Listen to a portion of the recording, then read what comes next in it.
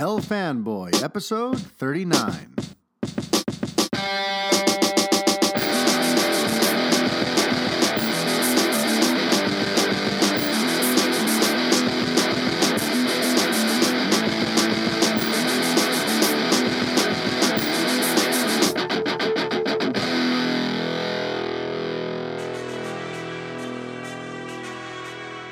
Hi everybody, Mario Francisco Robles, MFR here with you, and this is the 39th edition of the El Fanboy podcast. Holy crap, what a week. What a week. I am inundated with DC Justice League goodness, and on the one hand, I love it. On the other hand, oh my God, am I gonna need a break after this? Yeah, so we're like it's day 2 of Justice League week here at El Fanboy. Yesterday I had an editorial I released to all last week's Patreon perk, the Why Justice League Won't Crack a Billion. Although honestly, yesterday already feels like it was a week ago. There's been so much. Then I saw Man of Steel last night. Then I stayed up till 2 in the morning putting up and creating the video rant as I revisited Man of Steel for the first time in 4.5 years. And here we are today. I've already, I've put up the Man of Steel review. You've got it in podcast form as a bonus episode. You've got it in, video form over on the YouTube. Today, I've got an absolutely stacked show. I thought this was going to be, I think on some level I was hoping it was going to be a fairly mellow affair. I thought, okay, hopefully I can just focus on Justice League. I'll keep it short and sweet for this week since there's so much going on.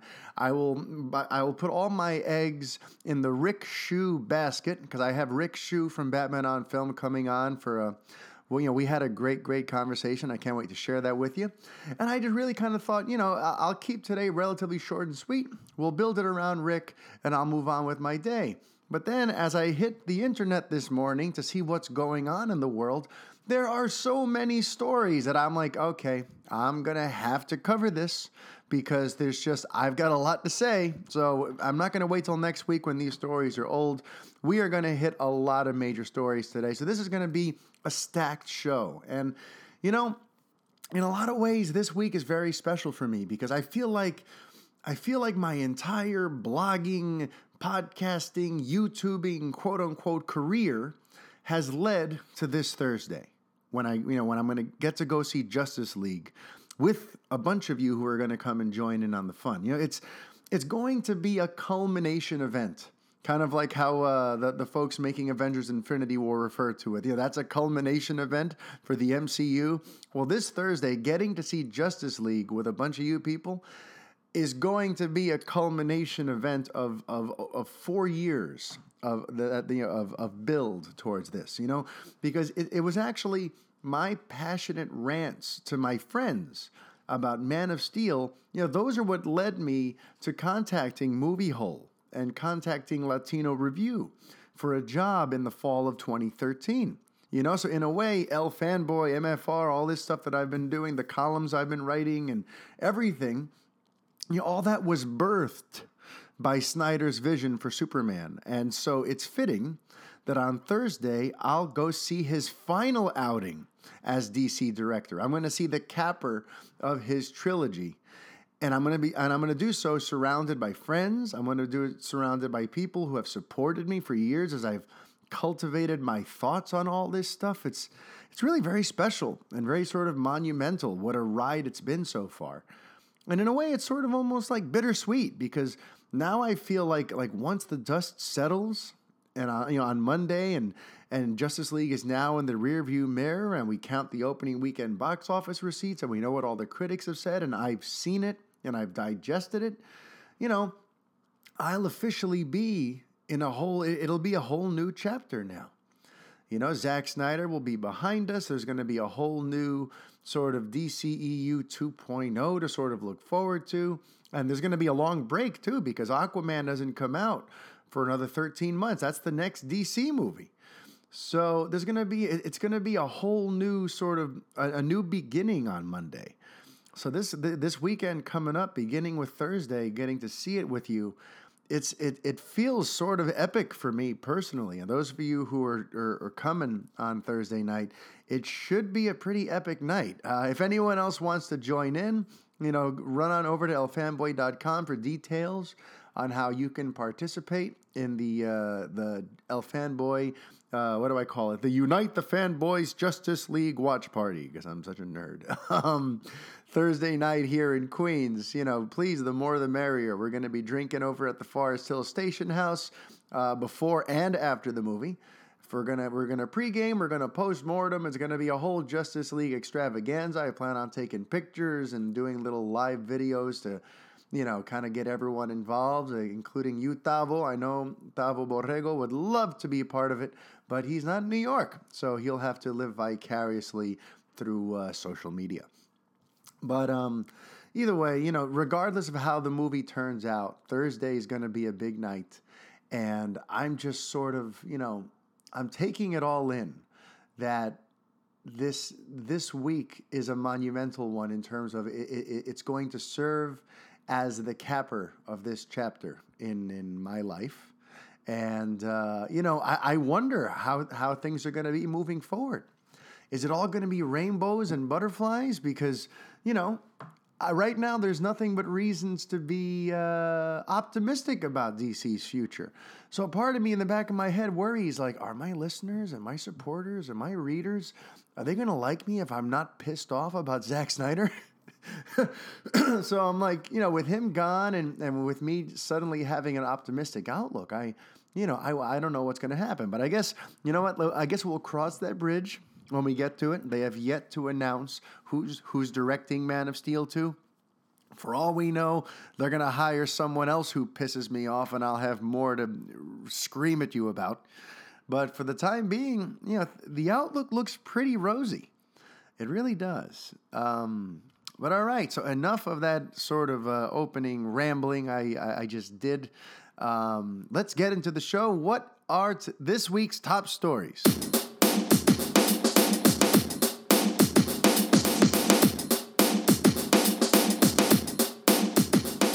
This weekend at the box office was certainly an interesting one. There was a lot of talk about who was going to take second place. It's funny, since everyone conceded that, everyone ceded the fact that Thor Ragnarok would be number one no matter what, the big question was really on this week's two new wide releases. That would be Daddy's Home 2 and Murder on the Orient Express.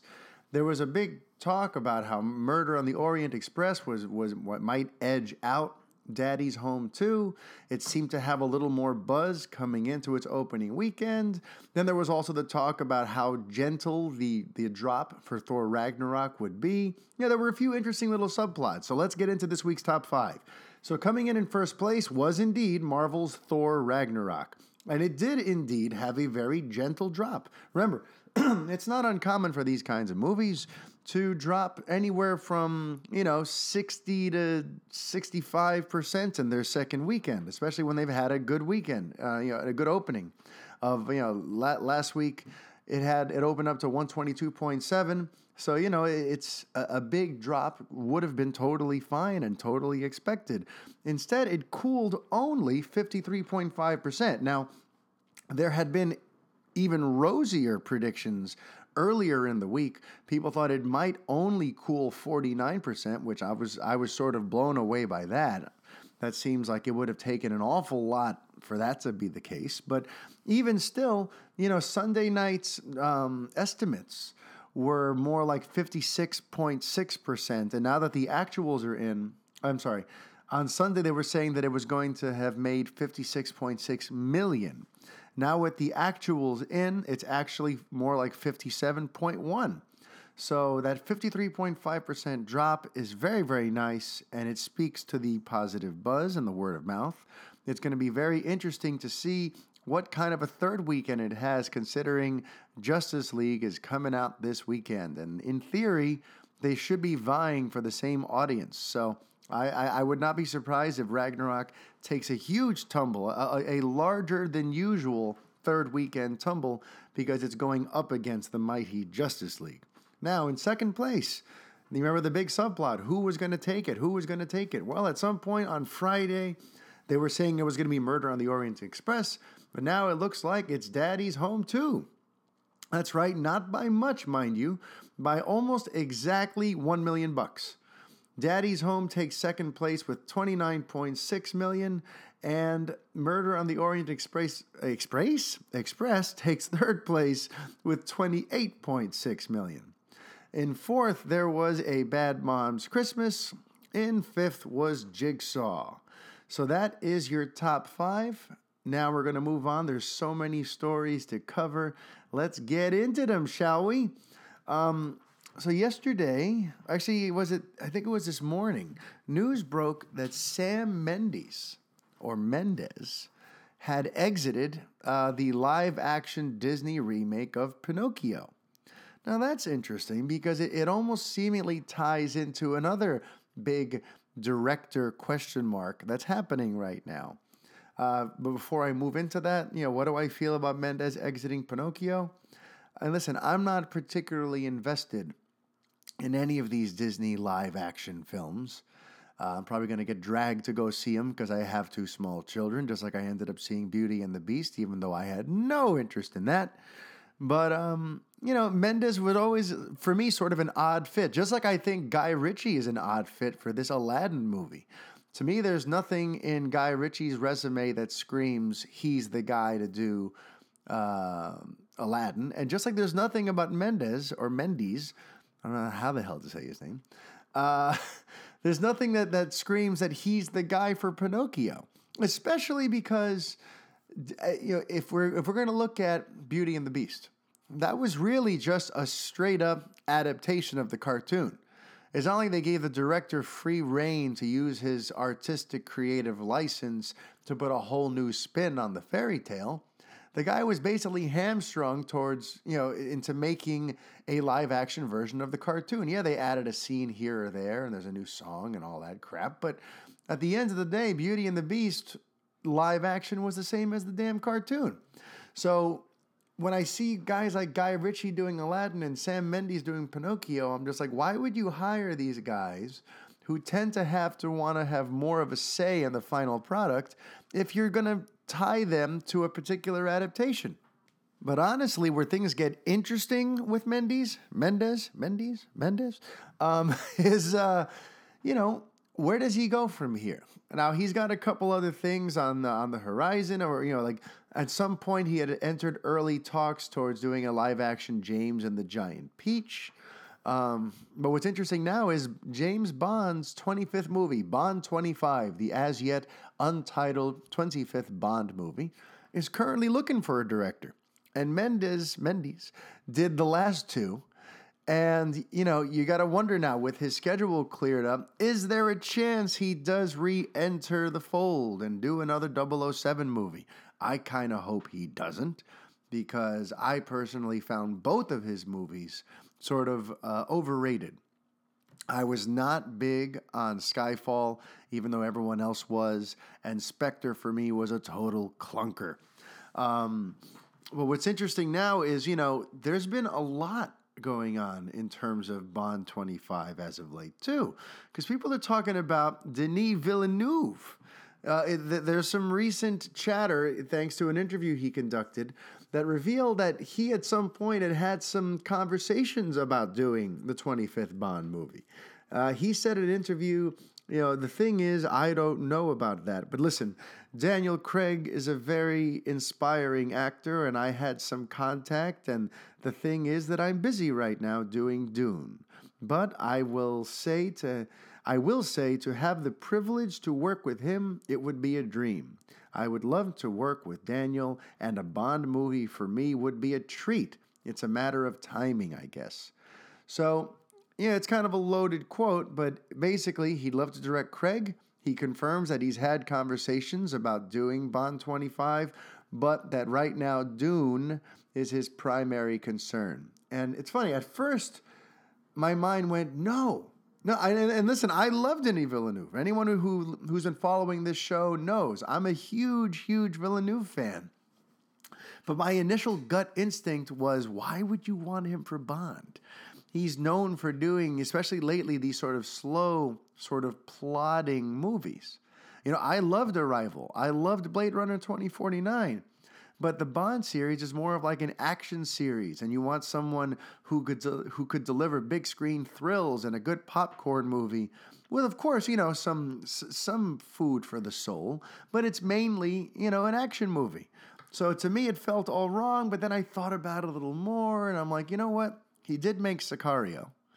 And Sicario, to me, it kind of, I could see how Daniel Craig would see some appeal in that. Because Sicario found a way to sort of weave, real life sort of geopolitics and interesting characters, and it had something to say, and the action was hard hitting.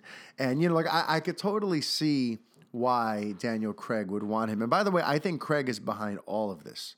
I have a feeling, Craig had a foot out the door, I don't know, a year or two ago now. And I think the only way he agreed to do this was if he had director approval. And if you look at these names, if you look at that name, Denis Villeneuve, you almost gotta feel like it's Craig who's saying, "Listen, I will do this movie, but I want a serious director. I want someone who I respect and admire and who I trust to make this. That's the only way I'll make the next one." And of course, the studio was like, "Sure, Mr. Craig, whatever you want."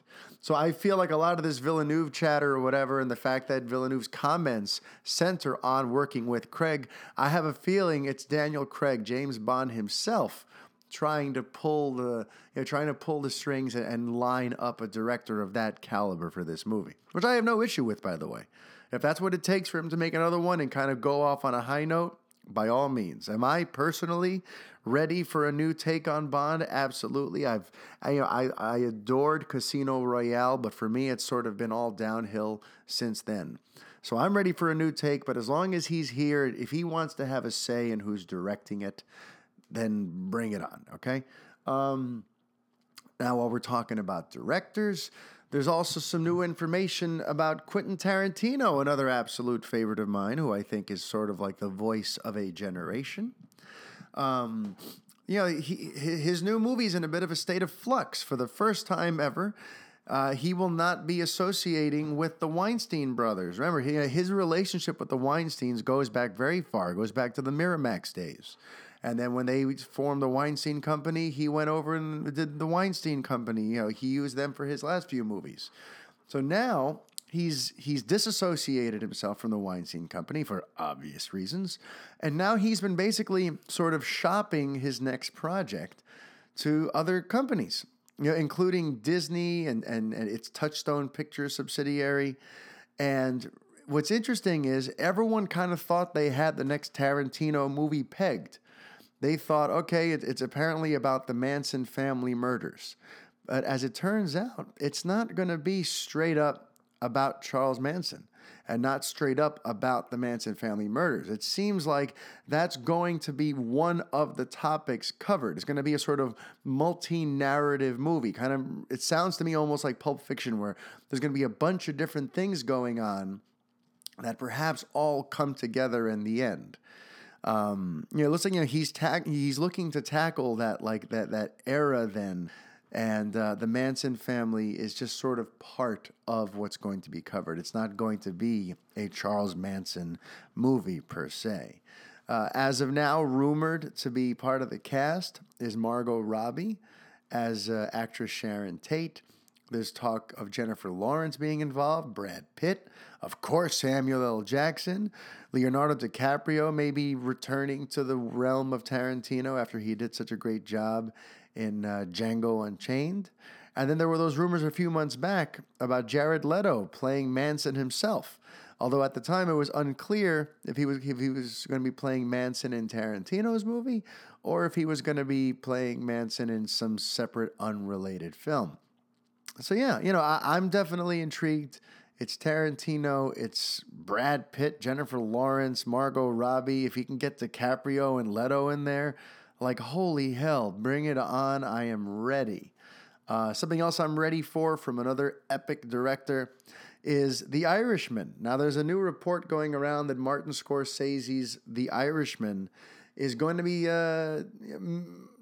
It's not going to be released exactly the way you'd think, because we know that Netflix made a deal, and they're providing a budget of like $125 million to make this movie with Robert De Niro and Al Pacino, and it's this big prestigious Netflix project. But people had initially assumed that it was going to get a theatrical run and then end up exclusively on Netflix. But now, according to Variety, Netflix is not entirely committing to the idea of putting The Irishman in theaters. Their publicity agent, Julie Fontaine, told Variety that it's premature to say anything concrete about the distribution plans for the film. And you know what? I'm kind of fine with that. If they're investing all this money, why dilute it? I feel like whenever they do these limited theatrical runs and then it comes to Netflix, it almost sends a weird mixed signal. It sends the signal that this is a movie that was in theaters, but it wasn't there long, and now you got to watch it on Netflix, and it's like it almost seems like the film might have been a failure, and that's how it ended up on Netflix so quickly. If you build the network around the idea that you're going to get to see the world premiere of Martin Scorsese's next movie with Robert De Niro and Al Pacino in it, and you can only see it on Netflix, now it's a true event. It makes Netflix prestigious. It gets people talking. It's going to create buzz. It's going to be a whole thing. So if I'm them, I don't do the theatrical release. I say we're going to make this a Netflix movie. Just like when HBO got Matt Damon and Michael Douglas to do that movie Behind the Candelabra. You got these prestigious actors. You have subject matter that people are interested in. Let them have to come to you to see it on your network. And HBO has been doing that stuff for years, where they make these good, prestigious movies with great casts, and the only place you could see them is on HBO. They don't dilute it by putting it in theaters for a couple of weeks just for the hell of it. Now, I know the studios tend to do that for the sake of awards contention, because if you want the movie to potentially be up for Golden Globes and be up for, the Oscars and all that sort of stuff, it's got to have run in theaters. But I don't think Scorsese cares about that anymore. He got his Oscar. He's good. He just wants the movie to be seen. And he's someone who, after his last movie, could really use a lot of positive buzz and excitement around his movie. So I'm kind of glad if it becomes just exclusively a Netflix event and doesn't go to theaters. I don't know if that's a popular opinion or not, but that's just kind of my take on it. Now, sort of shifting gears a little bit, there's a bunch of sort of like Spider-Man stuff to cover this week. Everything from another, confirmation of another spinoff to some bochinche that I got for you from a fellow journalist. So, look, they announced Sony Pictures is apparently developing a movie on Morbius, the living vampire. And everything about this movie sounds as awful as what I just said. The fact that they're even making that movie, which is incredibly stupid. Right now, it's being written by the scripting team of Burke Sharpless and Matt Sazama, whose feature credits include the Power Rangers reboot from earlier this year, Gods of Egypt, yikes, Dracula Untold, oh God, and Vin Diesel's The Last Witch Hunter. So, yeah, that's quite a pedigree, huh? You get a couple of writers who made a bunch of movies no one wanted to see about a character no one gives a shit about. Congratulations, Sony. You are so good at this. So, yeah, that's my take on that little bit of news about a Morbius movie. No, thank you. But what I am far more interested in the world of Spider-Man is, a friend of mine. I can't say personal friend because we've never met in real life, but we've had a lot of great conversations, direct, private conversations. His name is Mark Hughes. He writes for Forbes, and he dropped this interesting little tidbit in a recent piece. The Disney-Sony deal for Spider-Man will, quote-unquote, eventually see the wall crawler fully return to Marvel, whether or not Disney buys Sony entirely. So let's chew on that for a second. All this time, the idea has been that Marvel and Sony are having like a partnership. They're going to share Spider-Man, but you know what? Eventually, Spider-Man's probably just going to stay at Sony once Marvel has rehabilitated his image. But now it looks like, according to Hughes, he seems to think that it's going to go the other way. That for right now, they're borrowing him, but ultimately Sony is going to relinquish Spider-Man fully to Marvel, fully to the Marvel Cinematic Universe, and then they will have nothing to do with Spider-Man after a while. And they'll make money on the back end, on merchandising or something along those lines. They'll work out some sort of deal so they still make some money off him, but ultimately he will really just be a full-on MCU property. That would be a bit of a dream come true, because as it stands, it's this, the character is in this weird sort of limbo, right? He's in a weird sort of limbo where you want to be excited about him, but then you hear Sony's making these other movies about Venom and about Morbius that may or may not be connected, and you start worrying like, geez, the people in charge of the Spider-Man universe at Sony don't seem to have any fucking clue what they're doing. So I kind of hope they don't get Spider-Man back. That's been my fear all this time, that they were going to use Marvel Studios to essentially reestablish Spider-Man as one of the big evergreen properties in Hollywood, and then say, okay, thanks for all your help. Now he's ours again for us to go back to making shitty decisions with him. If it's true that Marvel is going to get Spider-Man on, back full on, count me in. I hope it happens. Lord knows Disney has enough money to make that deal happen. I mean, they almost bought Fox last week, and they may still. These guys have so much money that I'm sure they could make Sony an offer they can't refuse, if you know what I mean. So here's hoping that comes to fruition. That's a little bit of Spider-Man Bochinche, courtesy of Mr. Mark Hughes for you.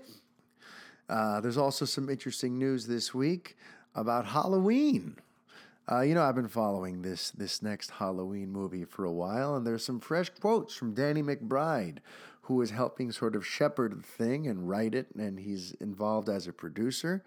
And, it's funny. He said, I just hope that we don't fuck it up and piss people off. This is what he told Yahoo. He said, this is such a diehard fan base. You don't want horror fans being your enemies because they show up at your house with masks on. Then he kind of lumps himself in with the diehard fans. He says, him and the director, he says, we are diehard fans of Halloween. We're watching all the sequels, and where things have taken left turns and there that maybe bites for fans, and at least trying to deliver what we would have wanted to see. Hopefully that will line up with most fans.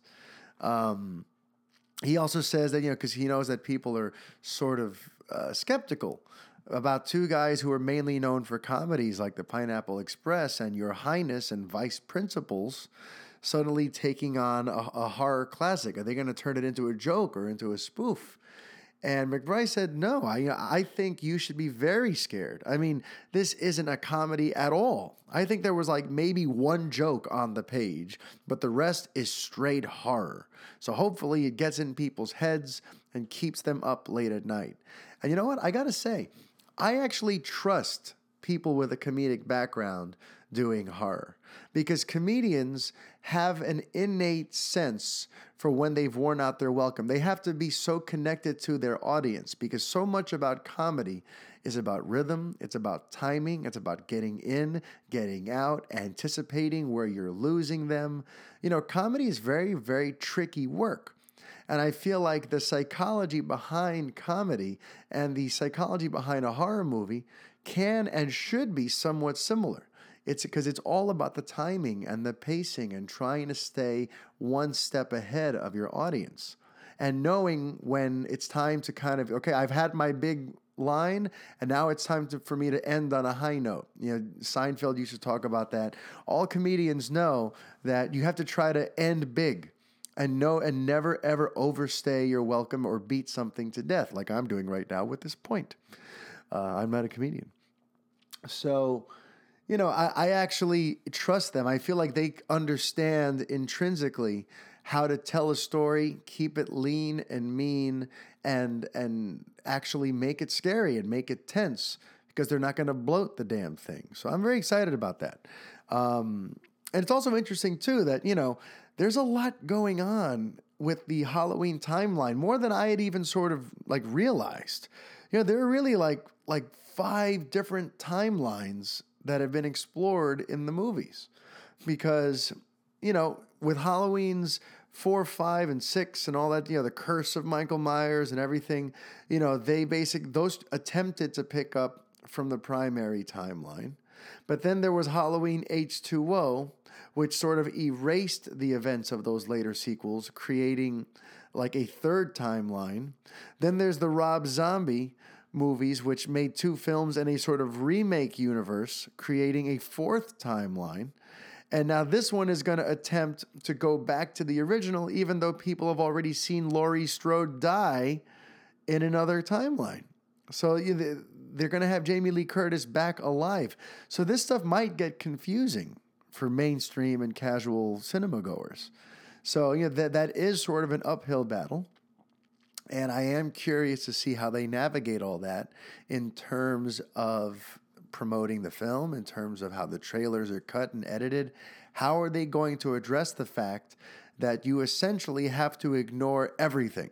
You have to ignore everything since the first Halloween. That's going to be an interesting thing to tackle. I do not envy them for having to tackle that, but I do believe in these guys. I think they're going to turn in a fairly exciting Halloween movie. Now we're going to switch over to the gaming world a little bit because there's going to be a Super Mario Brothers movie. That's like a merging of 2 of my favorite things. I love Nintendo. I love Super Mario. I love movies. And, a little while ago, I want to say about 1.5 years, 2 years ago, there was an announcement that Nintendo was looking to get into movies after having been burnt very badly in the early 90s with that Super Mario Brothers movie with Bob Hoskins and John Leguizamo. It looks like they are at last ready to return to the cinema. So everyone was wondering, who are they going to make a deal with? What are these movies going to look like? What's the deal? Well, it looks like we're going to get an animated Super Mario movie done in conjunction with Illumination Entertainment and Universal Pictures. This is being reported on by Wall Street Journal, but apparently, Nintendo was closing in on a massive deal with Universal to do that. And you know what? Honestly, it does make perfect sense. It makes perfect sense when you consider the fact that they're already dealing with Universal. There's going to be a whole sort of Nintendo sort of amusement theme park joining the Universal Studios theme park in Orlando. They're going to be building it as part of that. So they're already sort of in bed with Universal. So the idea of just sticking with them and using Illumination Entertainment to make an animated Super Mario Brothers movie sounds pretty sweet. So, honestly, in the past, I've kicked around, I kind of wished that they would work with Disney. I would love to see a Pixar Super Mario Brothers movie that really sort of, kicks the whole world around and kind of adds new layers to it. But you know what? I could totally see Illumination, doing a good job with Super Mario Brothers. So that's that is some late breaking news that I thought you guys would find interesting. And now, as we get ready for me to bring on Mr. Rick Shu from Batman on Film, we have some DC tidbits to talk about as a proper segue into that. So, Ray Fisher's out there doing promotion for Justice League, and naturally people are asking him about what he'd like to see happen with his Cyborg movie, a Cyborg movie that I still maintain will never happen. Here's what he said in terms of the villains he would like to see in this movie that's ever happening. He said, with this kind of story, I'd love to see it be a little bit more intimate, a little bit more specific to Cyborg. There is a sort of Cyborg special that they had done years ago where he fights a group called Phantom Limbs, which is this mercenary group of cybernetically enhanced individuals who are very much like him. I think seeing him take on people who have similar abilities but are a much more finely tuned group of warriors, seeing how that would all turn out, I think it would be really special. So Mr. Fisher would love to see Cyborg versus the Phantom Limbs in his movie. That's all well and good, but we're never going to see that movie. Moving right along. Now, once again, we are in this weird realm where Affleck is up in the air in terms of his future. Now, I do tackle that in my conversation with Rick Shue, but there's one aspect that I don't. Even the producer, Charles Roven, whose job is basically, to go out there and do PR and make everything seem like everything is smooth sailing. Even he has added fuel to this fire now. When asked about whether or not Ben Affleck will appear in the Matt Reeves The Batman movie, he wouldn't confirm or deny. All he says is, from everything I know, he's going to play Batman. They're retooling the script, so I can't really say anything for certain. Oh, goodness, here we go again with this. I can't really say anything for certain. And from everything I know, just say yes or no. All this back and forth is so goddamn exhausting. And you're killing your fan base. People are getting, this morning I finally saw people who were adamantly saying that we're all on crack for saying that Affleck is leaving. Finally accepting the fact that it looks like he's heading out, and don't let the door hit you where the good Lord split you, because people are getting tired of all this back and forth. It's unbelievable. And the reason this is a big deal for even Roven to be talking about how quote unquote not certain things are right now is because this is a guy who has to put a shine on everything. He's also he's out there downplaying how extensive the reshoots are. People asked him if he had to quantify how much of Justice League is Joss Whedon and how much is Zack Snyder. He says, I'll read you the whole quote. He says, in terms of the whole reshoot process and everything, he says, the goal is to make sure when you're watching the movie, it all feels cohesive. That imprint that Joss had, some aspect of it is going to come out in the direction, but the actors are already pretty much down the road on their arcs. Let's just say 85% of the movie is what was originally shot, aka Snyder. There's only so much you can do with other 15-20% of the movie. So right there, he's saying that Whedon is only really responsible for 15 to 20% of the movie. And again, he has to do this sort of stuff. He can't really admit how much of an overhaul took place because that wouldn't bode well. It wouldn't look good. It would not help sell the movie. And you wouldn't want to do that to Snyder. Zack Snyder, for better or worse, no matter what you think of him, he's been a good soldier for Warner Brothers. He's been an amazing team player. Very similar to Gareth Edwards with Rogue One, where the studio essentially took the movie out of his hands and Edwards decided, you know what, okay, fine, do what you got to do, reshape the movie, tweak my vision all you want. This is more of a team effort. It's not my movie, it's our movie. And Snyder seems to be doing the same thing. He stepped away when he stepped away. He has stayed out of Joss Whedon's lack of hair. He stayed out of Warner Brothers and all the tinkering that they've been doing in DC Entertainment and Jeff Johns and all that sort of stuff. He understands that these characters and these movies are sort of bigger than him. So he's been a good soldier. So, if you're Charles Roven, if you're anyone in a position of authority who's out there selling this movie, of course you're going to downplay how much of what's in the final cut is Whedon's. And that's totally cool. I have no qualms about that. To me, it's just interesting for Roven, who in general is like, he's out there selling this thing. If even he is saying that he can't say anything for certain regarding Affleck's future as Batman, that says a lot. And I cannot wait to finally get some goddamn motherfucking resolution on this because I am tired of talking about Ben Affleck's future as Batman. Let's just put this to rest already. Either you're in or you're out.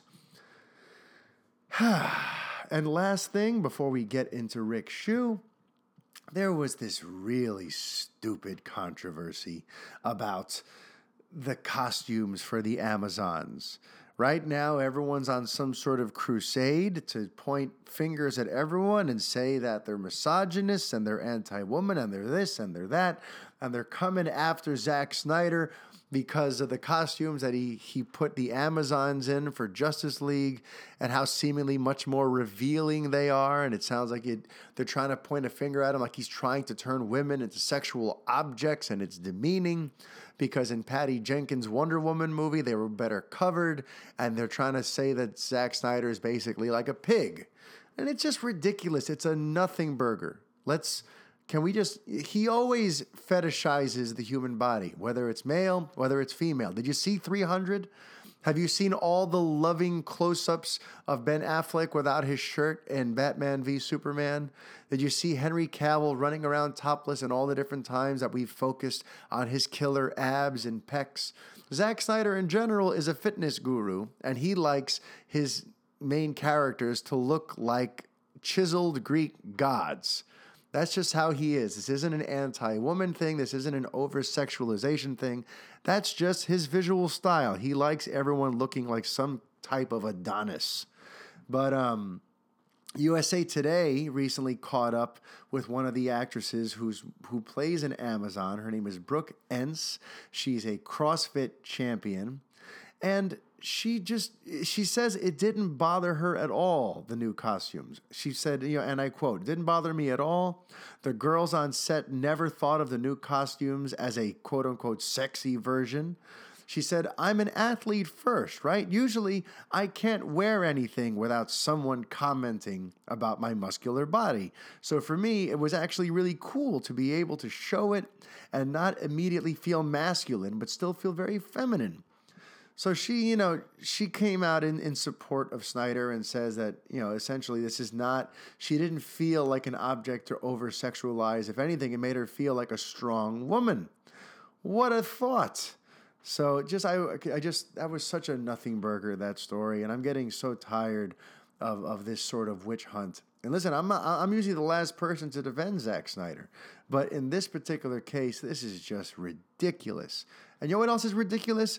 Rotten Tomatoes. They announced yesterday that they're going to be delaying the aggregate score for Justice League until their little YouTube show that goes up, I believe, tomorrow. And it's ridiculous. Or either goes up tomorrow or Thursday. And they're delaying it. They want you to see the show for the big reveal. And honestly, I think it's going to backfire. It's going to backfire for the brand and how people view Rotten Tomatoes because it's just way too self-important. With all the hate going around about Rotten Tomatoes and how toxic people view that brand, with even Martin Scorsese speaking out against it, this was a time for the people who run that site to show humility. This was a time to say, hey, don't blame us. We don't write the reviews. We don't create the buzz or the negative press. All we do is pull it all together for you. So you have one neat, concise place to see what everyone's saying. That should have been their messaging during this time. Instead, they're pulling this stunt, and all it does is make them look like they take themselves way too seriously. And like they actually are trying to take control of the conversation about over particular movies. It's just a stupid move. Whoever okayed this idea, may they get fired tomorrow. I have a feeling that this whole thing with them delaying the score reveal and trying to build anticipation for their stupid YouTube show, I think it's a ridiculously tone-deaf move by Rotten Tomatoes, and I hope it blows up in their face. But now, it's time to bring on the man of the hour, Mr. Rick Shue.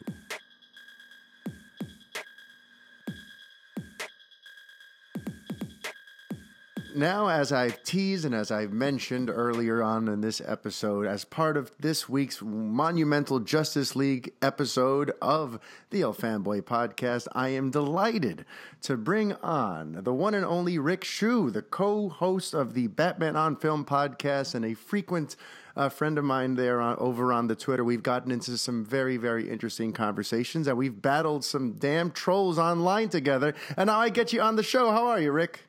I'm doing great. It's been fun battling trolls with you, my friend. It's always refreshing to have like a comrade to fight by your side. Yeah, I feel like you and I mean, it's probably to the detriment of our own sanity that we actually roll up our sleeves and get in the mud with some of these people. We probably should be above this stuff, but no, you're absolutely right, and I can speak for myself, and I think I've noticed it with you as well, as I've been less and less engaged with these people over the last couple of months. I've learned to blocking is one thing, but muting is really awesome because I like people screaming into the void. They think they're yelling at you and there's just nothing there. That is my absolute favorite now too. I haven't blocked anyone in ages. I'm all about the muting, the letting you scream into the void, just as you said. So yes, sir. All right. Now it's funny because initially when I sort of quote unquote booked you for this, it was mainly to have like a preview conversation about Justice League because you were going to be seeing it tonight after we recorded. But then, through some wonderful happenstance, you actually wound up seeing it last night, didn't you?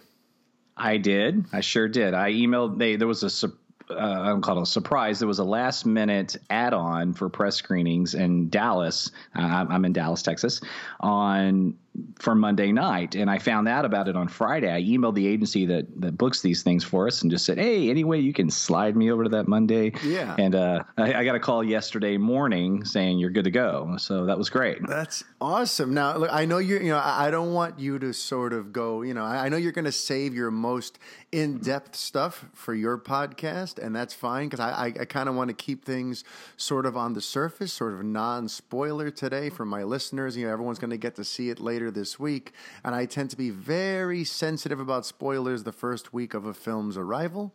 So just sort of on the surface, what did you think of Justice League?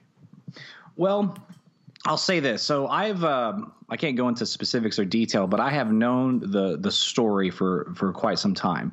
And so I was really curious to see, all right, so how does X, Y, and Z scene play out? Yeah. And so I was excited to see that. I was excited to see some scenes that I thought were interesting to see if it was going to be executed properly. And then some scenes I thought, oh, is this going to work? Because sometimes, as you know, the written word is one thing, but a good cast and a smart director can make that dialogue work. It can work. And so that was the most fun I had going into it. So I was doing that. So it was kind of an unusual watching experience in that regard. So I would say that because I knew the story, I knew what to expect. So there wasn't a lot of surprises there, although there were a handful, and I was very appreciative of those. But my overall feeling as I walked out, I said, it could have been a lot worse. There was a lot of things about it that were a lot of fun. There was some great chemistry. There was some really great character moments, some great scenes with some of these characters that we all love if you're a DC fan, particularly Batman and Superman for me. Nice. And so that was very fulfilling. Now there's a lot of issues with this movie. It is to just say it's far from perfect is and I don't mean to. I was about to say that sounds lazy because a lot of people are saying it, but a lot of people can't. To be fair, we're all under embargo too, so they can't really go into what they mean by that, nor really can I. But I'll just say that the villain and everything that surrounds that subplot is bad. I mean, I don't even know how to like politely say it. It's like inexcusably bad. Yeah, I kind of love that little pregnant pause there as you were maybe trying to find a slightly more analytical term for it, and you just ended with bad. Yeah. Well, I mean, I did. I was thinking, let me really dig deep in my vocabulary. And you know what? No, it's just bad. How's that? Bad is bad. Yeah. I'm gonna go second grade here and just call a spade a spade.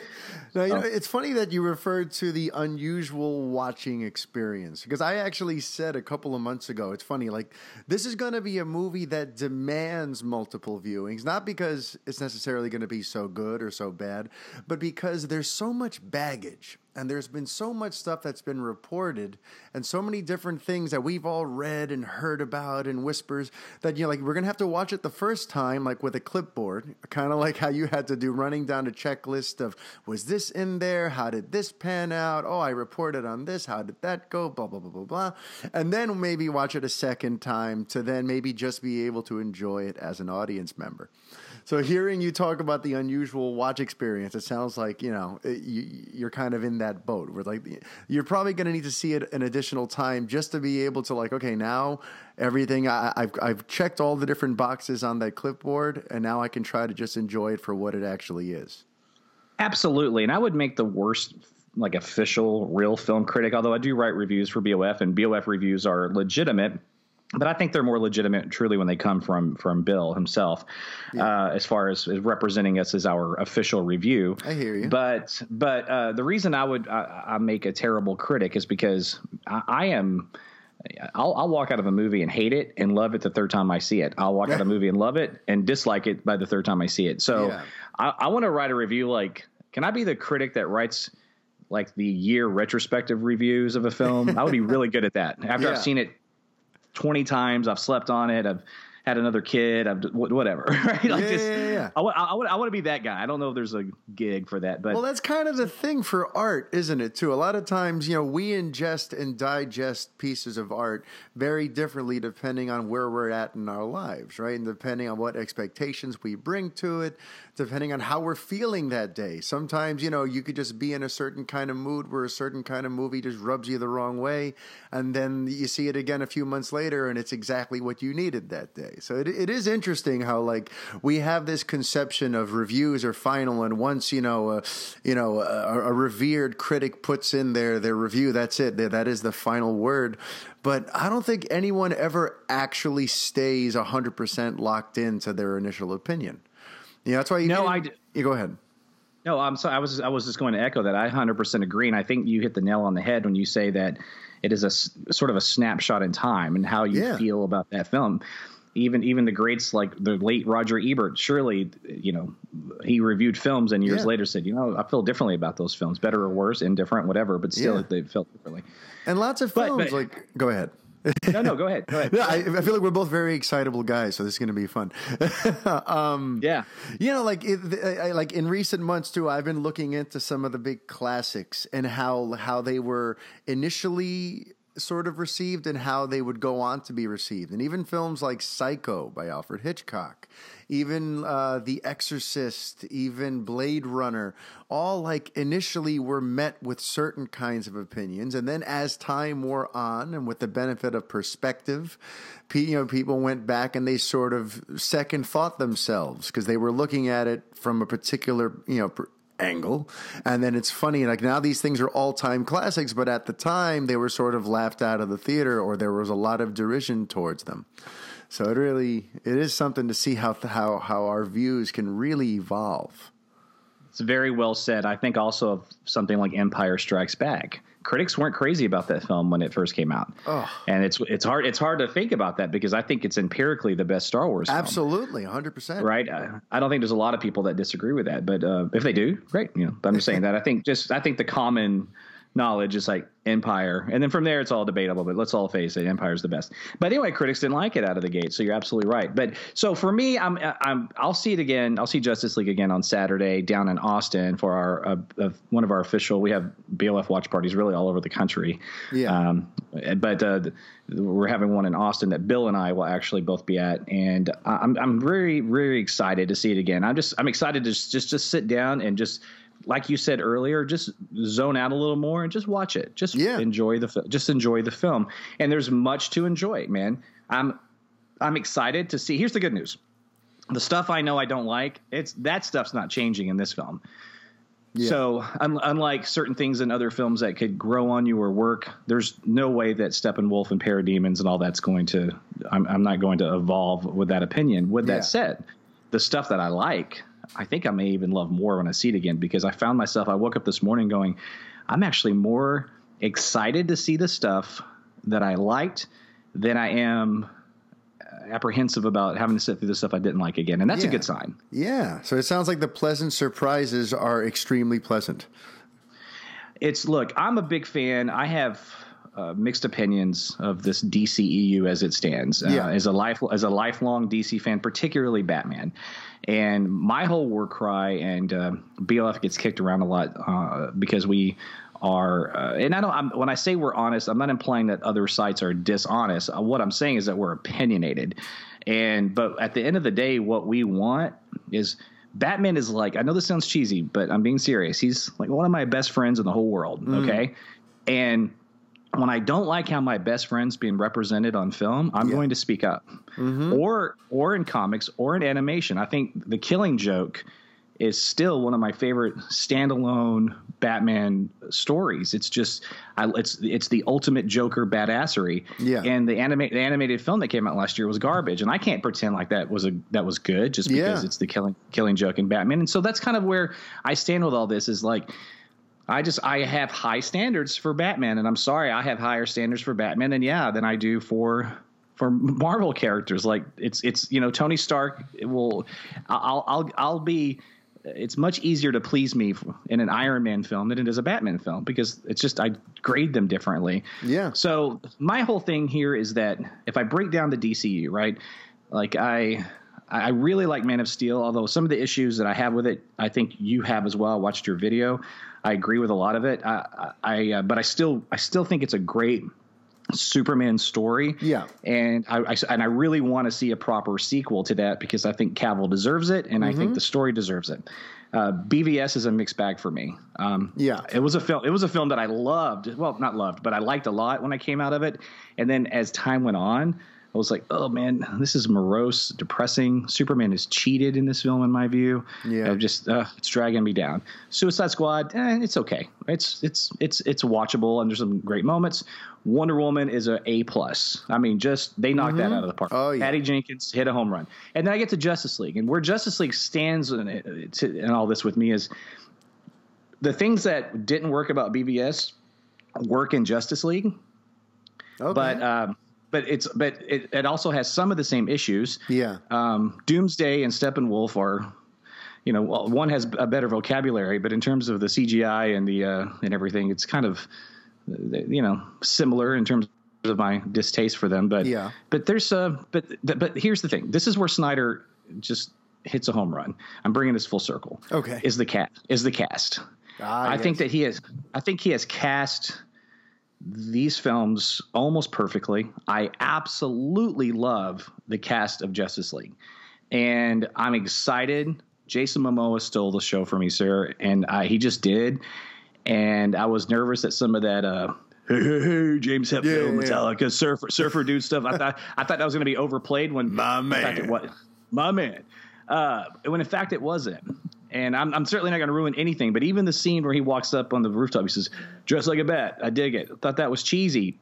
Honestly, that's actually a payoff of a setup, and so you'll know it when you see it, and it's like freaking awesome, And so it's amazing. Like certain things in context is like, oh wow, so you know what? I get it now.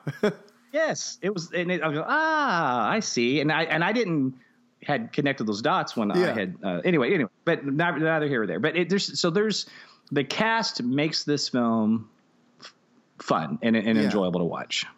Awesome. And that's real. I think we're going to become best friends. I think it's happening right now, because so far you've said so many things that I also just intrinsically feel. I feel like we're a lot on the same wavelength, but the way you are about Batman, I am about Superman, because the way you referred to him as like your best friend, that's how I feel about Kal-El. That's how I feel about the last son of Krypton. And when I rant and rave about him, it comes from a place of love, and it comes from a place of expecting more and feeling like a real kinship. Even though it's a fictional character, this fictional character has been there for me for years. Since I was a little boy, I've idolized and looked up to Superman. So hearing what you just had to say about Batman, it brought like an old analogy to my to mind that I've always said. People who get mad when people like you or I critique the DCEU, because they feel like we should just have some blind allegiance to the brand, to the letters D and C, and we just have to love everything they throw at us. I always point out that in real life, you are harder on a best friend than you are on an acquaintance. If an acquaintance, if you see an acquaintance doing something stupid or wronging you in some way, you kind of shrug it off because they don't really matter to you. When a best friend screws up, that's when you go off, and that's when you have a lot to say, and you try to, get in front of them, and we're going to have an intervention and try to fix this because you are invested. They mean something to you. And I always say that for me personally when people are like, well, why aren't you this critical of a Marvel movie? Because I don't really care. I enjoy Iron Man and, like you said, Tony Stark, and and I have a warmth and a fondness for Captain America, and I in general I enjoy the Marvel movies. To me they're fine, and I have a decent time. But if one of them misfires, I don't take it personally because I'm like, all right, I wasn't this isn't my thing anyway.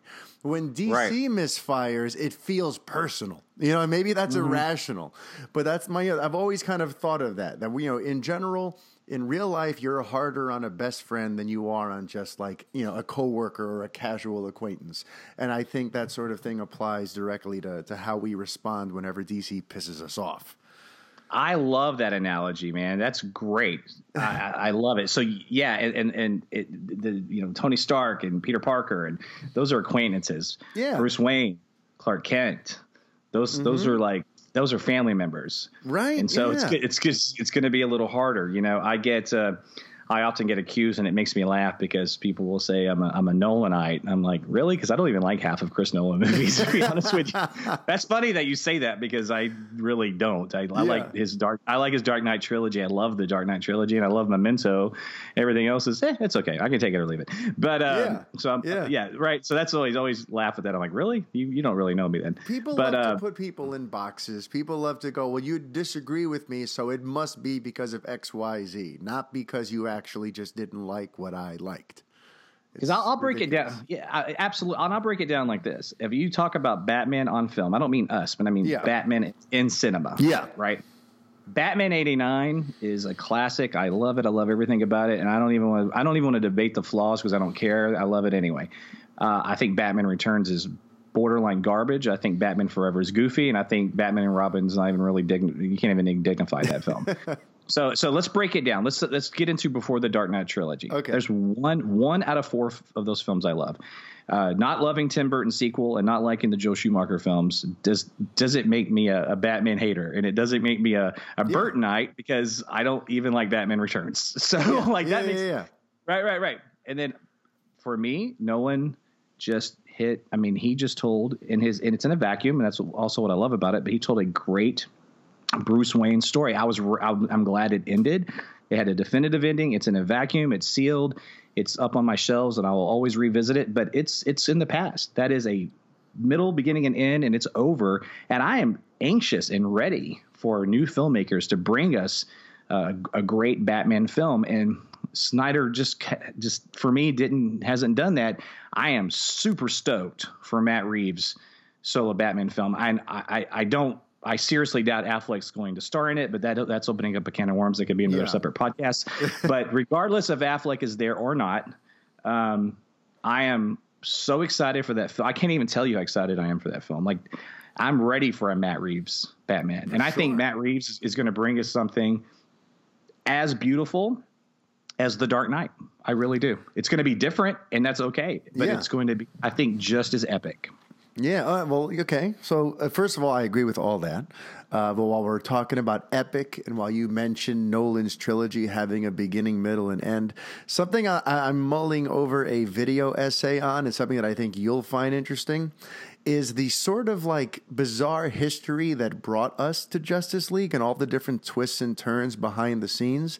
Because originally, Chris Nolan's Batman and Singer's Superman were supposed to exist in the same world, and that's how Batman v Superman was going to take place.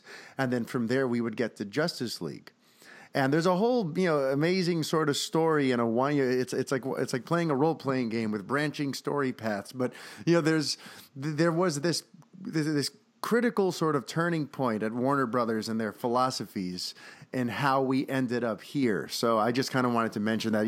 I think at some point I'm going to want to have you back on, or maybe I'll jump on the BOF podcast and we could talk about it. Because at one point, Nolan's thing wasn't going to be so self-contained. A lot of that happened because Superman Returns underperformed, and Nolan was sort of given free rein to just decide that he's going to make this its own thing. Because originally, it was going to be Bale and Ralph as Superman and Batman in the same movie together. I don't know if I'm curious to know if Nolan would have directed that himself. Maybe. I don't know. I know that he's been really adamant over the years, and the times that Bill has been able to actually interview him in person, they've talked about this on and off the record, that he just thought it was better that these characters existed in their own worlds. And I don't necessarily agree with that per se, but I will say this, and this again is opening up another can of worms, but I'll just make a blanket statement here, is that for me, the DC characters do work better by themselves. That's how they were originally designed. They're in different, they come from different worlds. They're in different cities. The Avengers, all that was, Stan Lee, everything was in New York. Yeah. That's the genesis of all that. Mm-hmm. DC, they manufactured that later. And there's nothing wrong with that. I don't mind, seeing Batman and Superman on screen together is fine. And I personally prefer, and I think they're going to do this with 2.0, is limit that interaction. And it's all technically part of the DCU, but I don't think that we're going to see, like in Matt Reeves' Batman film, my guess is it's probably going to be a prequel anyway, so it's a moot point because none of this would have taken place yet. But let's just say that I'm incorrect on that and it's in quote-unquote real time.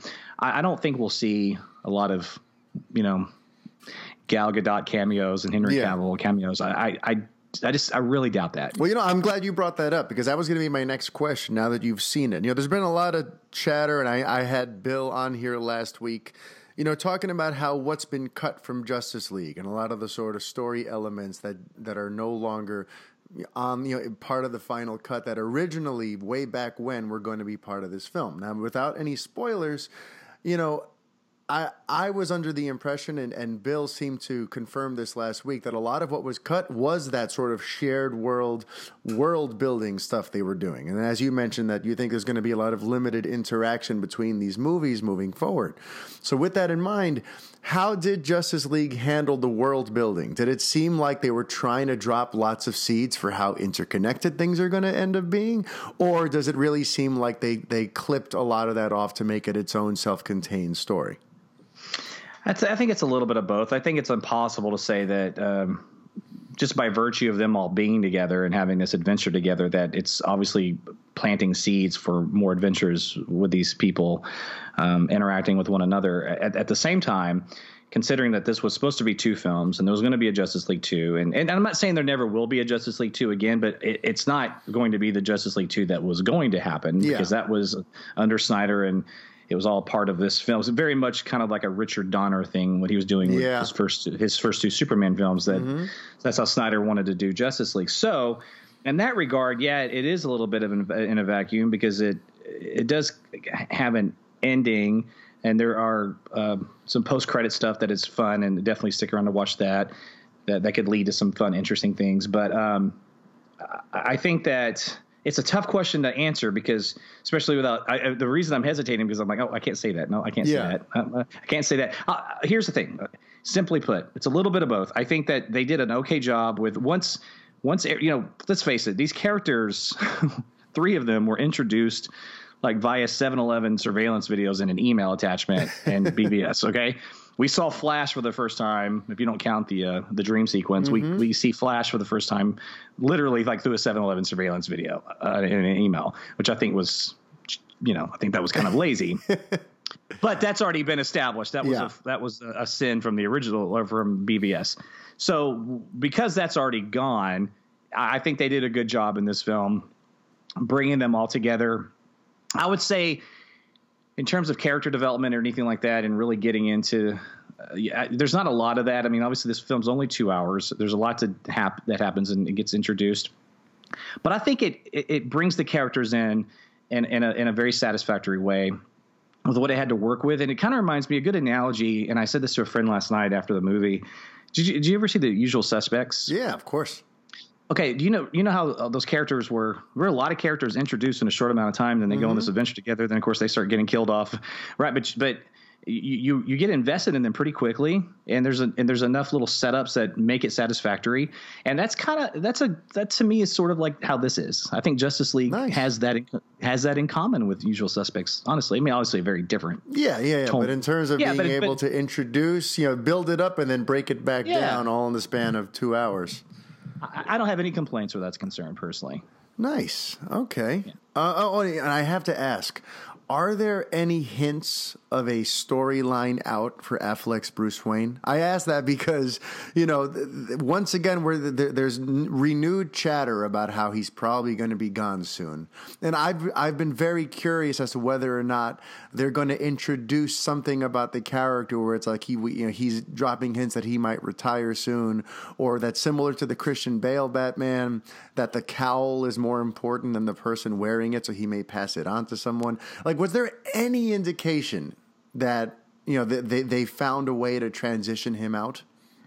No, I think that this will be a continuation of that Batman. Yeah. So it'll be very much in a soft reboot fashion, I'm assuming, anyway, aesthetically, considering Snyder is not involved anymore. Yeah. In the creative process, is that I think it's probably akin to what happened with Val Kilmer's transition from Michael Keaton. It's still the same Batman, still the same universe, but it is and it isn't. It's still the same Batman. Yeah. I think there's going to be a little bit. Obviously, he's surrounded by the same supporting cast, so it is. I think it's probably going to be a little bit of that. But my guess is this: I've said since back in January, we've had word and talked to people and whatnot that it was getting kind of dicey whether or not Affleck was going to do the film. Yeah. At first it was about him directing it. And we went public with that, and then we got ridiculed. And then he went on Kimmel and said, "No, I'm directing." And then it was like, BOF sucks. Everybody sucks that said that. And then of course he didn't direct. And then but he's still going to star in it. And he tweeted to Matt Reeves, "Welcome to the Batcave." And then he talks about he'd crawl around as an ape for Matt Reeves, all that stuff. Yep. And then but I'm hearing stuff from sources and everything going, don't. That's all just PR BS. It's brewing. It's not good. So that was unfortunate. And then, of course, the comments yesterday, day before yesterday, where he's now just contemplating maybe doing Matt Reeves Batman. You know what that translates to? He's done. He's done. Right? He's done. He's done. He's done. And so I don't think that they didn't have a setup for him to leave, and I don't think they need that. They can just seamlessly transition the new actor. And if it's a prequel story, which I think Reeves is going to do, and I actually kind of hope he does, I want to see Jared Leto's Joker before he had his grill. I want to see him. Nice. Yeah, I want to see how he got the grill. I want to see him kill Jason Todd. I want to meet Dick Grayson. I would love that. Yep. That's hopefully Chris McKay's Nightwing. All that stuff. Like, let's go back and tell those stories. Yeah. And it's still in the DCU, but he doesn't have to talk about Superman and Aquaman because they're not even around yet. Exactly. And so it's a win-win. And you have a different actor playing Batman. You accept that visually a little easier because he's younger and right. I think that's the smart. Funny, and you know why this just confirms that we are now best friends. What you are saying is exactly what I said last week to Bill, and he totally agreed. So you and I are, and I haven't listened to the show yet. I've been meaning to. So no, it's cool. Fine. It's fine. It's just funny. Like you and I are literally on the same wavelength. Like I don't know. Maybe we have the same parents, and I was adopted, and I don't know what it is. But you're my long lost half brother. I don't have unfortunately, I don't have any like sexy Latina in me, man. But that's all right. It's okay. We're not all perfect. But listen, it literally that's exactly what I said to Bill last week. They should make it a prequel. You hire a younger actor to play him, and then you get you get to have your cake and eat it too. Like we're literally on the same wavelength. So I do hope that someone out there in WB land, hears these prayers that they kind of go that way because it's a perfect way to, as Affleck said yesterday, a cool way to segue out of the role. That would be a perfect sort of way to do it. Although I'm still mystified that we've gotten to this point again, where at San Diego Comic-Con just a few months ago, as you mentioned, he has that line about playing a gorilla, an ape on the ground for Matt Reeves, and then that very telling line where it's a total sort of it has an escape hatch attached to it, where he says, "I will play Batman for as long as the studio will have me."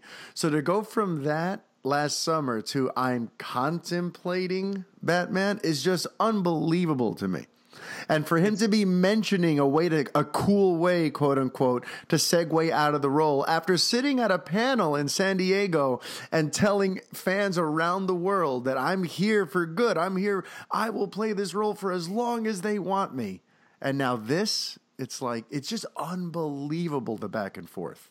And the it's double unbelievable. Talk.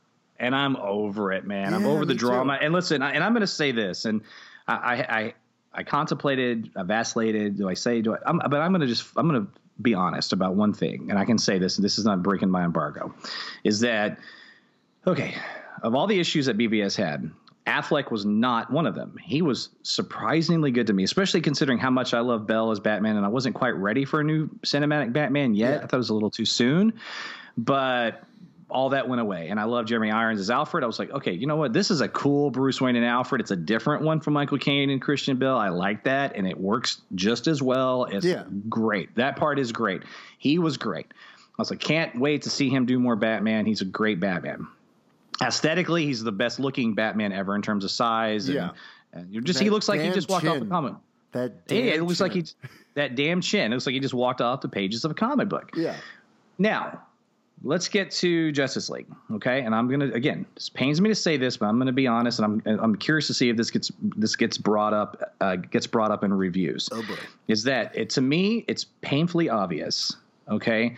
The scenes that he shot with Snyder versus the ones that he had to shoot 6 months later with Joss. And during that time period, and I hope to God he gets his stuff together, because he's a family man, and I like Ben Affleck a lot. But he's we know that he's kind of fallen off the wagon. All this stuff is public information. All right, I'm not being like no, you're not being TMZ. No, I'm not. I'm just saying we know that it's common knowledge, and it's unfortunate. And it's just, to me, it's very obvious. You juxtapose, like, he looks so great and his performance is on the money and a great deal of Justice League. And then, man, some of those reshoot scenes are rough. He's splotchy. He seems off. Puffy. He almost seems like he's puffy. He looks like he's phoning in his performance, man. It's very lazy. And there's several specific scenes that I will reference after I can get into spoiler stuff in here in a couple of weeks. Yeah. And I was watching it last night, and everybody I was around agreed with that assessment, and it made me sad to say it. And it's not like it's terrible or an atrocious performance, because I mean, he can go on autopilot and he's going to be, he's a pro and he's good. And so, he can go on autopilot and it'll still work. But I noticed it, and I'm sitting here going, I just feel like he just needs to go at this point. Yeah. Like I love him in the part, but in 25% of this movie, it's just an off performance. He doesn't look good. And I just want to see him get his life together and move on. I'll tip my hat to him that he made the best he made a really kick-ass Batman out of not so kick-ass movies. And I think he deserves a lot of credit for that. It's impressive. Well, and if you like those movies or better than I do, and you think those movies are kick-ass, and more power to you, that's even better for you, because you get the full package. But I at least got him, and I'll take it, Yeah. Well, and not to beat a dead bat, but aside from obviously what you saw in the movie, which I will get to see on Thursday, even just in person, in terms of all these promotional appearances these last few weeks, I see him, and I see a guy who's over it. He smiles for whatever the official picture is, but everything before and after it, he looks like a guy who just wants to be anywhere but there. And if I'm reading it through just these little press snippets and candid shots. And now you're hearing it, that it even seemingly comes through in the movie itself. You know, as much as it pains me, I got to agree. I think it's time for him to go, because I have enjoyed him. I would have loved to have seen him play the role for years and years to come, but it just seems like this thing went south. It's unfortunate and it's premature, but it's time to say goodbye.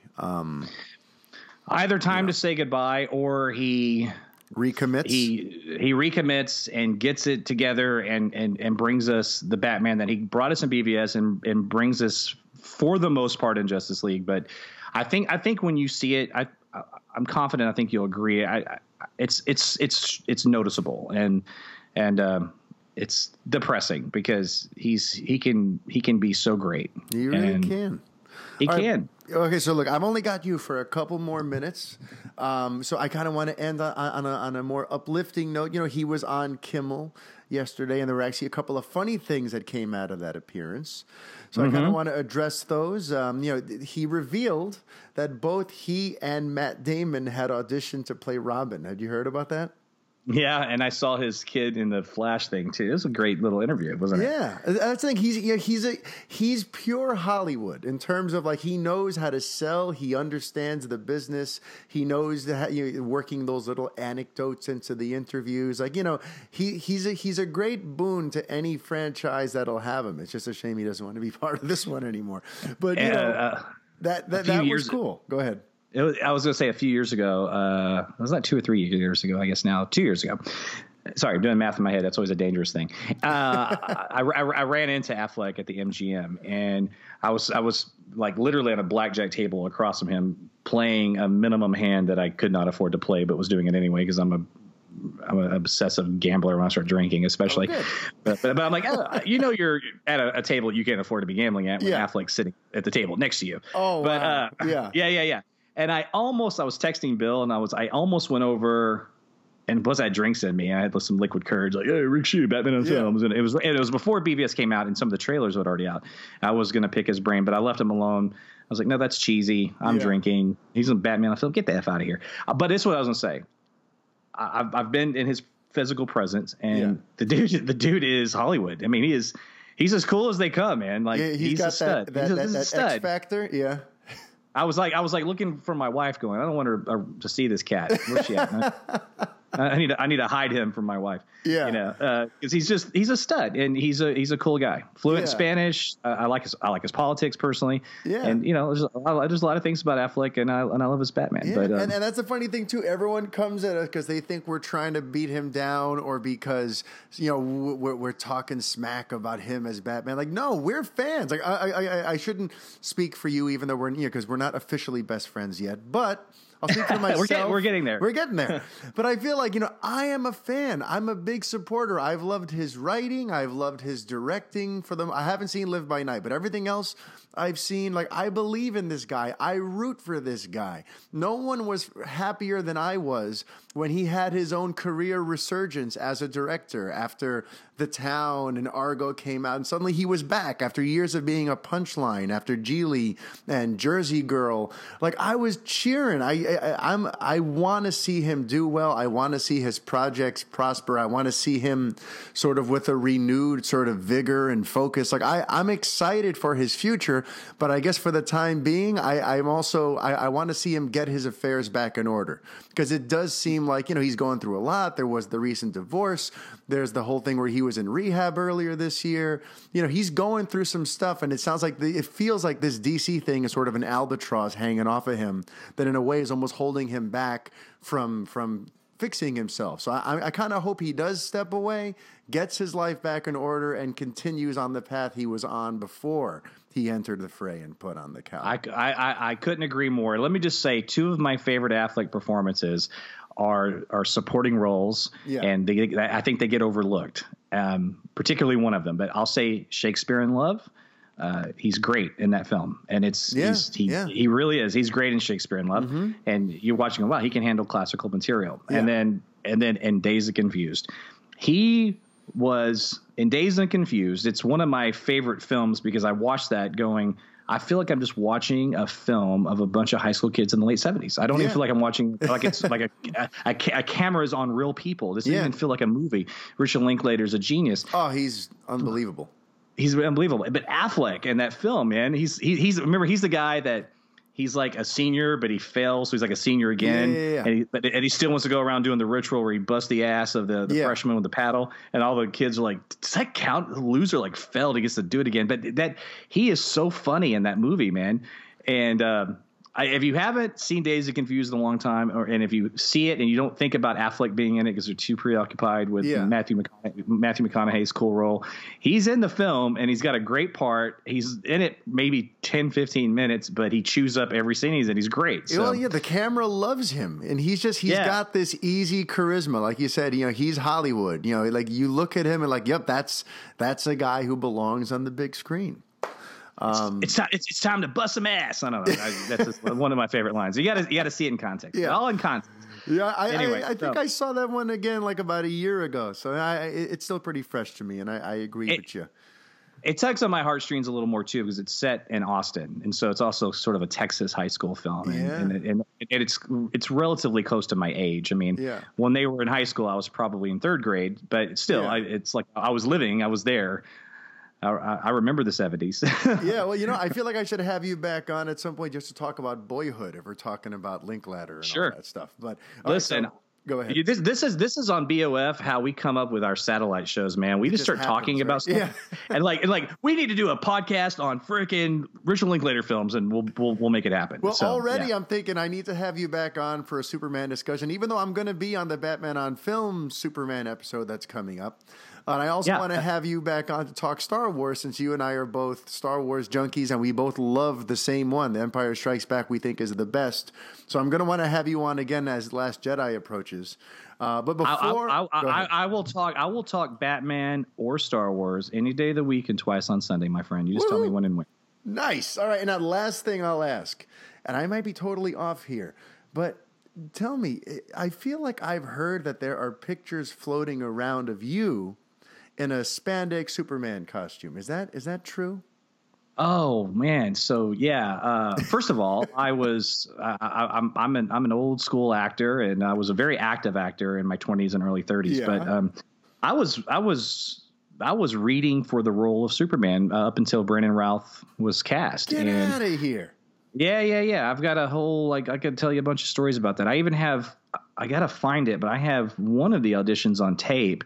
It was a pretty exciting experience. I'll never forget the girlfriend of my time, who's now my lovely wife. She called me. We were living in an apartment together, I guess in 2004. She said, "Hey, come here." She was, and there was this guy's picture pulled up on the computer. It was a black and white headshot. I'm like, "Who the hell is that guy?" She's like, "That's the new Superman." And that's how I found out, because I was supposed to fly out and test screen with Kevin Spacey, and it never happened. Because Bryan Singer found his guy, man. And it was like, he's a bartender in Iowa that had one guest star on General Hospital. I'm like, get the hell out of here.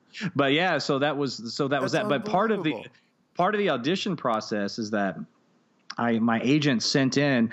I played Superman at Six Flags and for a couple of summers at an indoor stunt show. Man, I flew 60 feet over the audience. It was awesome. So I'll send you a couple of those pictures. It's a lot of fun. Yeah.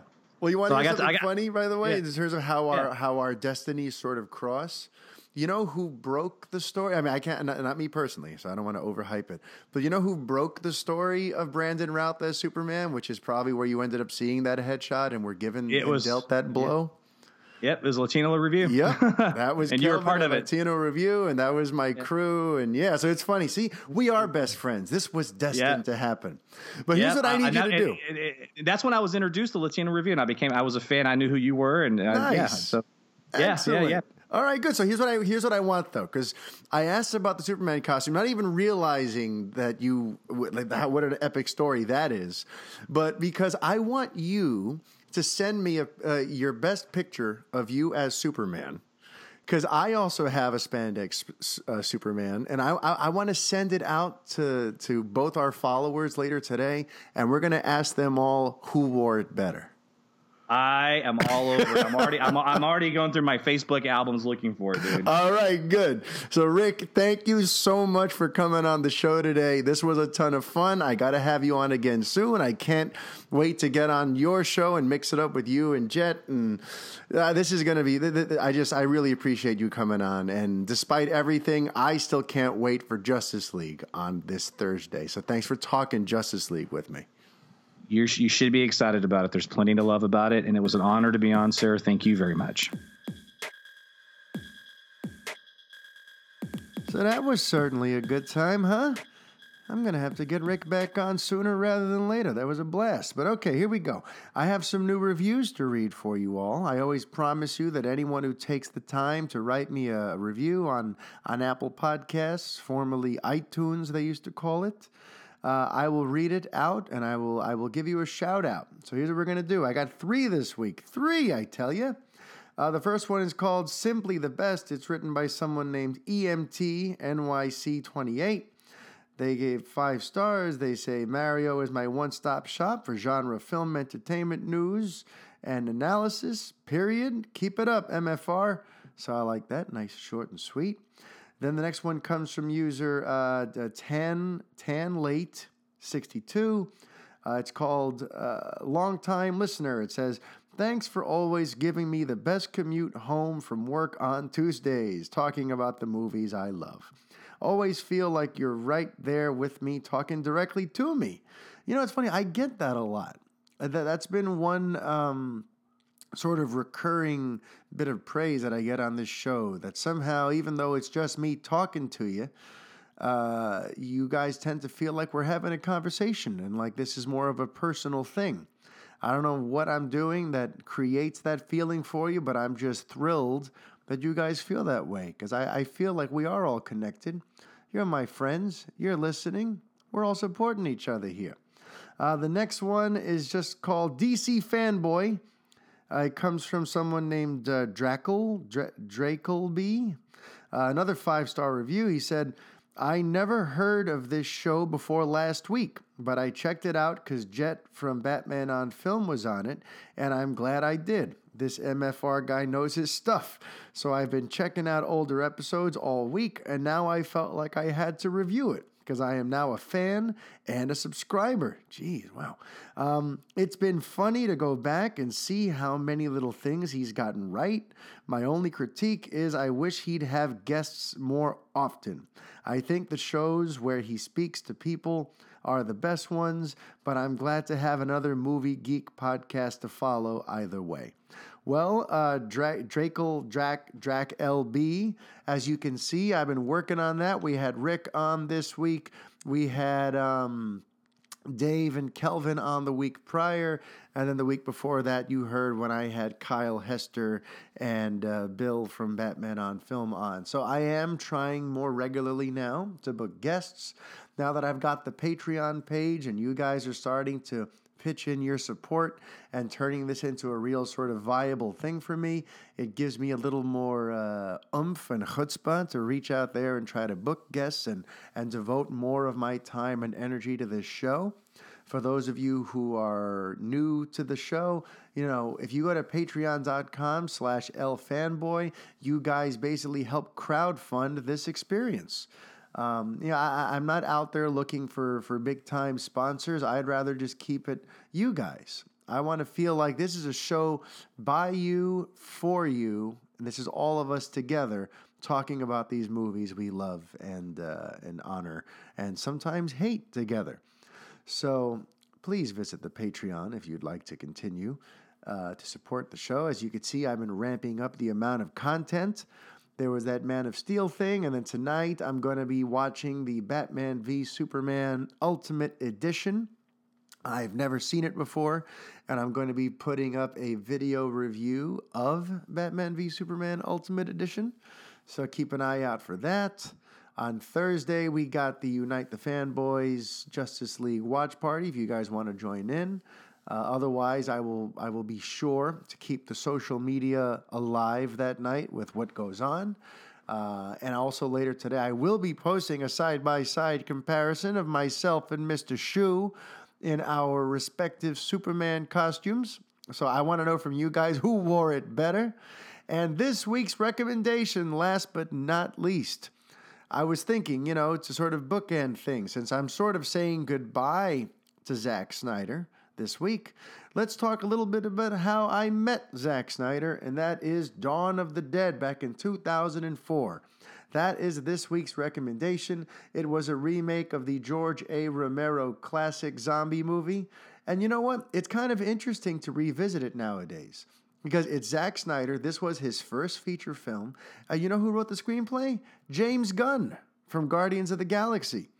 The screenplay was surprisingly smart. Zack Snyder's execution of the movie I thought was very well done and very clever. And every time that movie's on TV, I find myself watching it. So you have Snyder and James Gunn as the talent behind the camera.